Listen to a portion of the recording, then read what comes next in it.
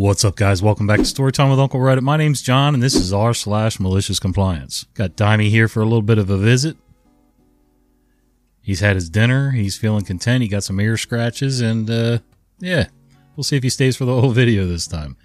Also, just got another video uploaded to the Uncle Spectre channel. If you like scary, creepy, spooky stories and Halloween/suspense type stuff, head on over and check out Uncle Spectre. I'm going to try to remember to put a link down below and see what you think. All right, let's do some malicious compliance. The time I was a victim of malicious compliance, and it still makes me laugh.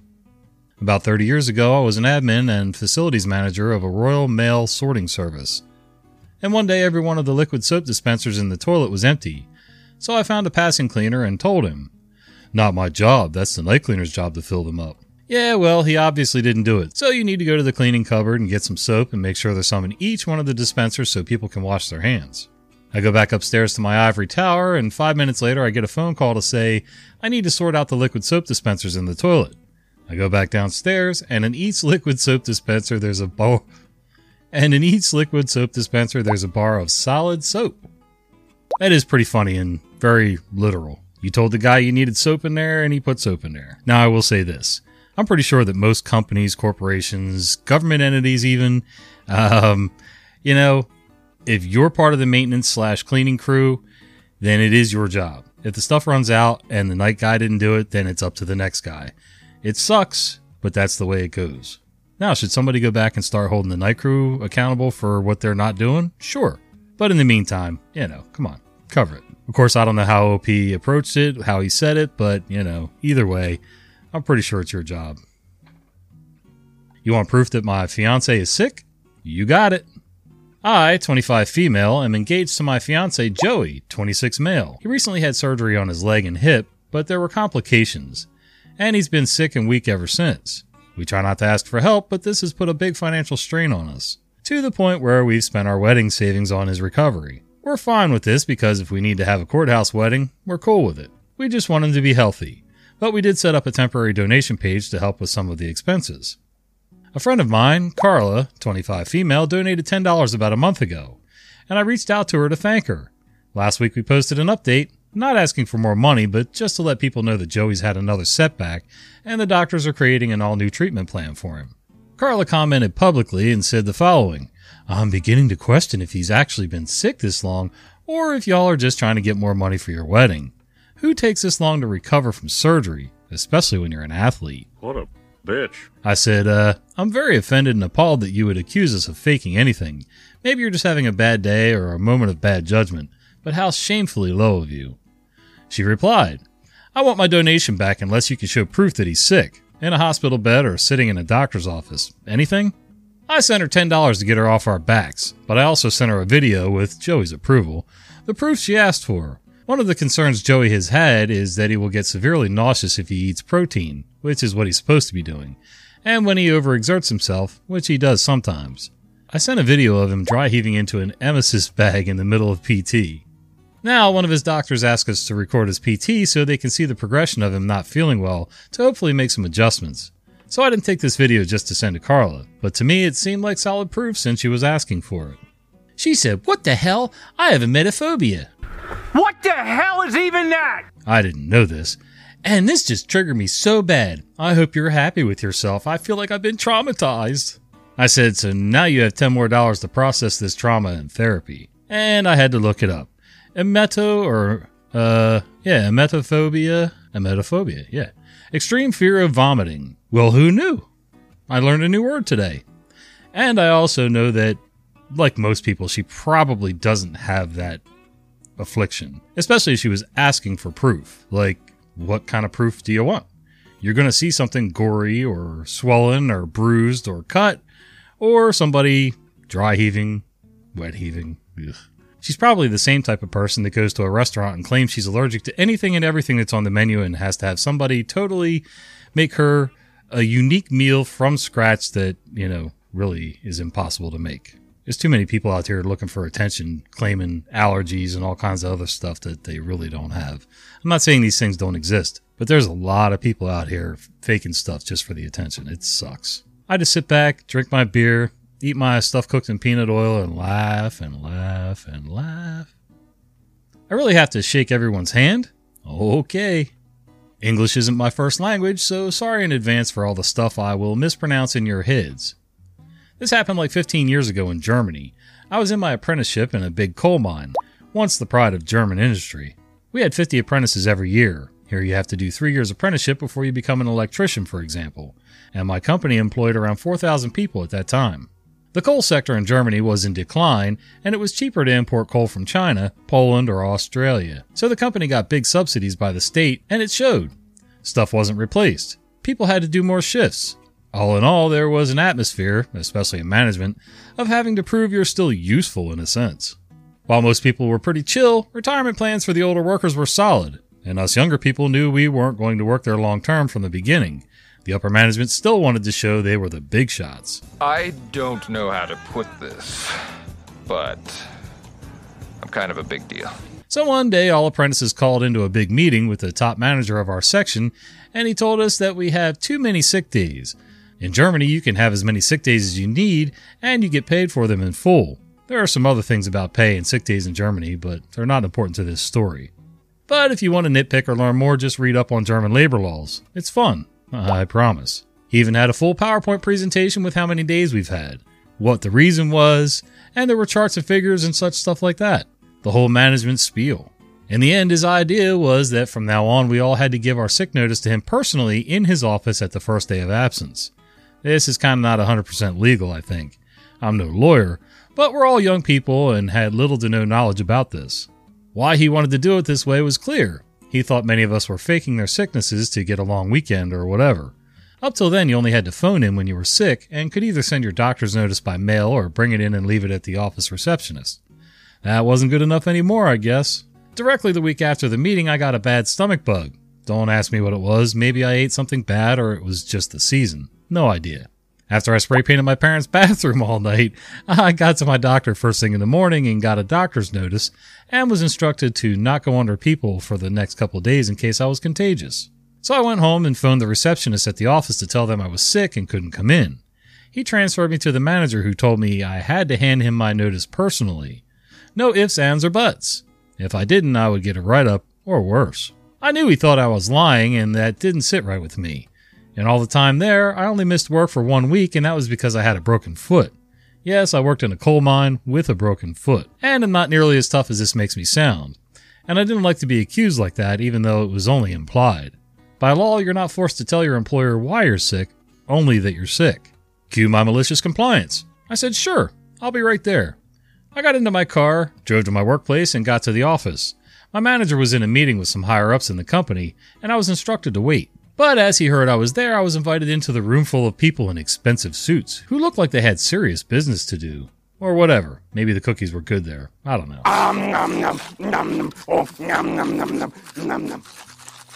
So he made me stand in front of all these important people in the company and made me introduce myself to everyone with a handshake. I didn't protest. Why would I? He insisted. I shook the hands of the manager of production and finances and development, everyone who was there, and I introduced myself. I'm sure it was meant to scare me into not having any false sick days anymore.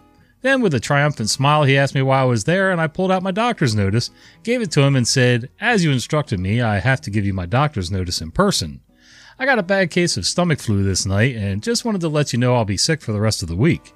Their faces were priceless, and he pushed me out of the way too fast for me to really cherish the moment. My stomach was better by the next week, and the rule about our sick days was lifted. I could just see every one of those suits sitting there, their faces going pale white, because they know that they pretty much just got infected with whatever you've got, if it's contagious. And this manager looking like a total jackass for, A, implementing that rule in the first place, which, like you said, I don't think that's legal. They can mandate that you have a doctor's note or whatever. I mean, Germany's pretty similar to the U.S. when it comes to some labor laws. But either way, it's just ridiculous. Are there people that are going to take advantage of the sick days and personal days and whatever? Sure. There always is, there always was, there always will be. The only thing that would have made this interaction better, OP, is if you had actually just kind of turned to the side while you were shaking somebody's hand and puked all over the floor. That would have just been the cherry on top. I'm just a bartender and you know everything? Okay, have a nice shower.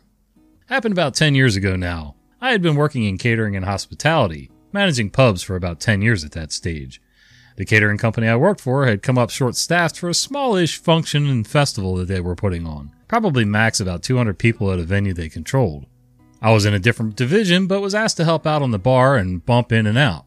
Easy enough, and the music was looking pretty good, so I agreed. It was in the middle of spring. The weather hadn't yet been really warm, so we were expecting decent numbers, but nothing special. Bringing in the bar was easy enough. The venue was massive and easily able to accommodate the truck, etc. Having a single mobile bar with just one tap tree was probably on the light side, but I figured the venue manager knew what he was doing. So I introduced myself to him and got to work. I unloaded and brought all the gear and beverage in and made a couple of attempts to discuss how we'd set up the service area. Each time I was shut down with progressively more aggressive language until he finally told me, "I've run dozens of functions in this venue. I think I know how to set it up. We really only asked for a bartender." Okay, no problem, I thought. I didn't mention to him that it had been me that picked up the truck from the warehouse, collected the bar and 10 kegs from our supplier, as well as the other beverage package, and delivered it to him. Or that I was the only one able to bump it all out at the end of the evening. So I just agreed with whatever he said and set up the way he wanted. So the weather ended up being a beautiful day, about 27 Celsius, 80 degrees Fahrenheit, with a light breeze, and the turnout was more like 400, much better than expected. Pretty quickly it turned out that we were struggling to keep up with bar service. So I suggested that rather than a traditional service, we should have one person on the till, one person constantly pouring beers, like never shut off the tap, and one person filling other drinks like wine, soft drinks, etc. Again, I was snapped at by the now clearly stressed venue supervisor. "You just keep serving and let me do the thinking." Okay, so now I'd had enough. Customers were getting frustrated at the slow service, and this peanut was too proud to accept advice from someone far more experienced. And then the keg blew. I was about to change it when the peanut stepped in and said he would take care of it. I checked that he knew what he was doing and was assured he'd done it 100 times, and to back off and leave him to it. So I did. I watched him not uncouple the gas line and go straight for the beer lock. Happily, he had his face right in the spot, so as soon as he cracked the lock, he copped a huge spray in the face of nice warm beer foam. All through his hair and all over his glasses. Wet all down the front of his shirt as well. It was glorious, and the first 30 people in line thought so as well because they'd witnessed some of his antics. I didn't hear much out of him for the rest of the day. He asked me to change the kegs when needed and pretty much stayed away from the service area.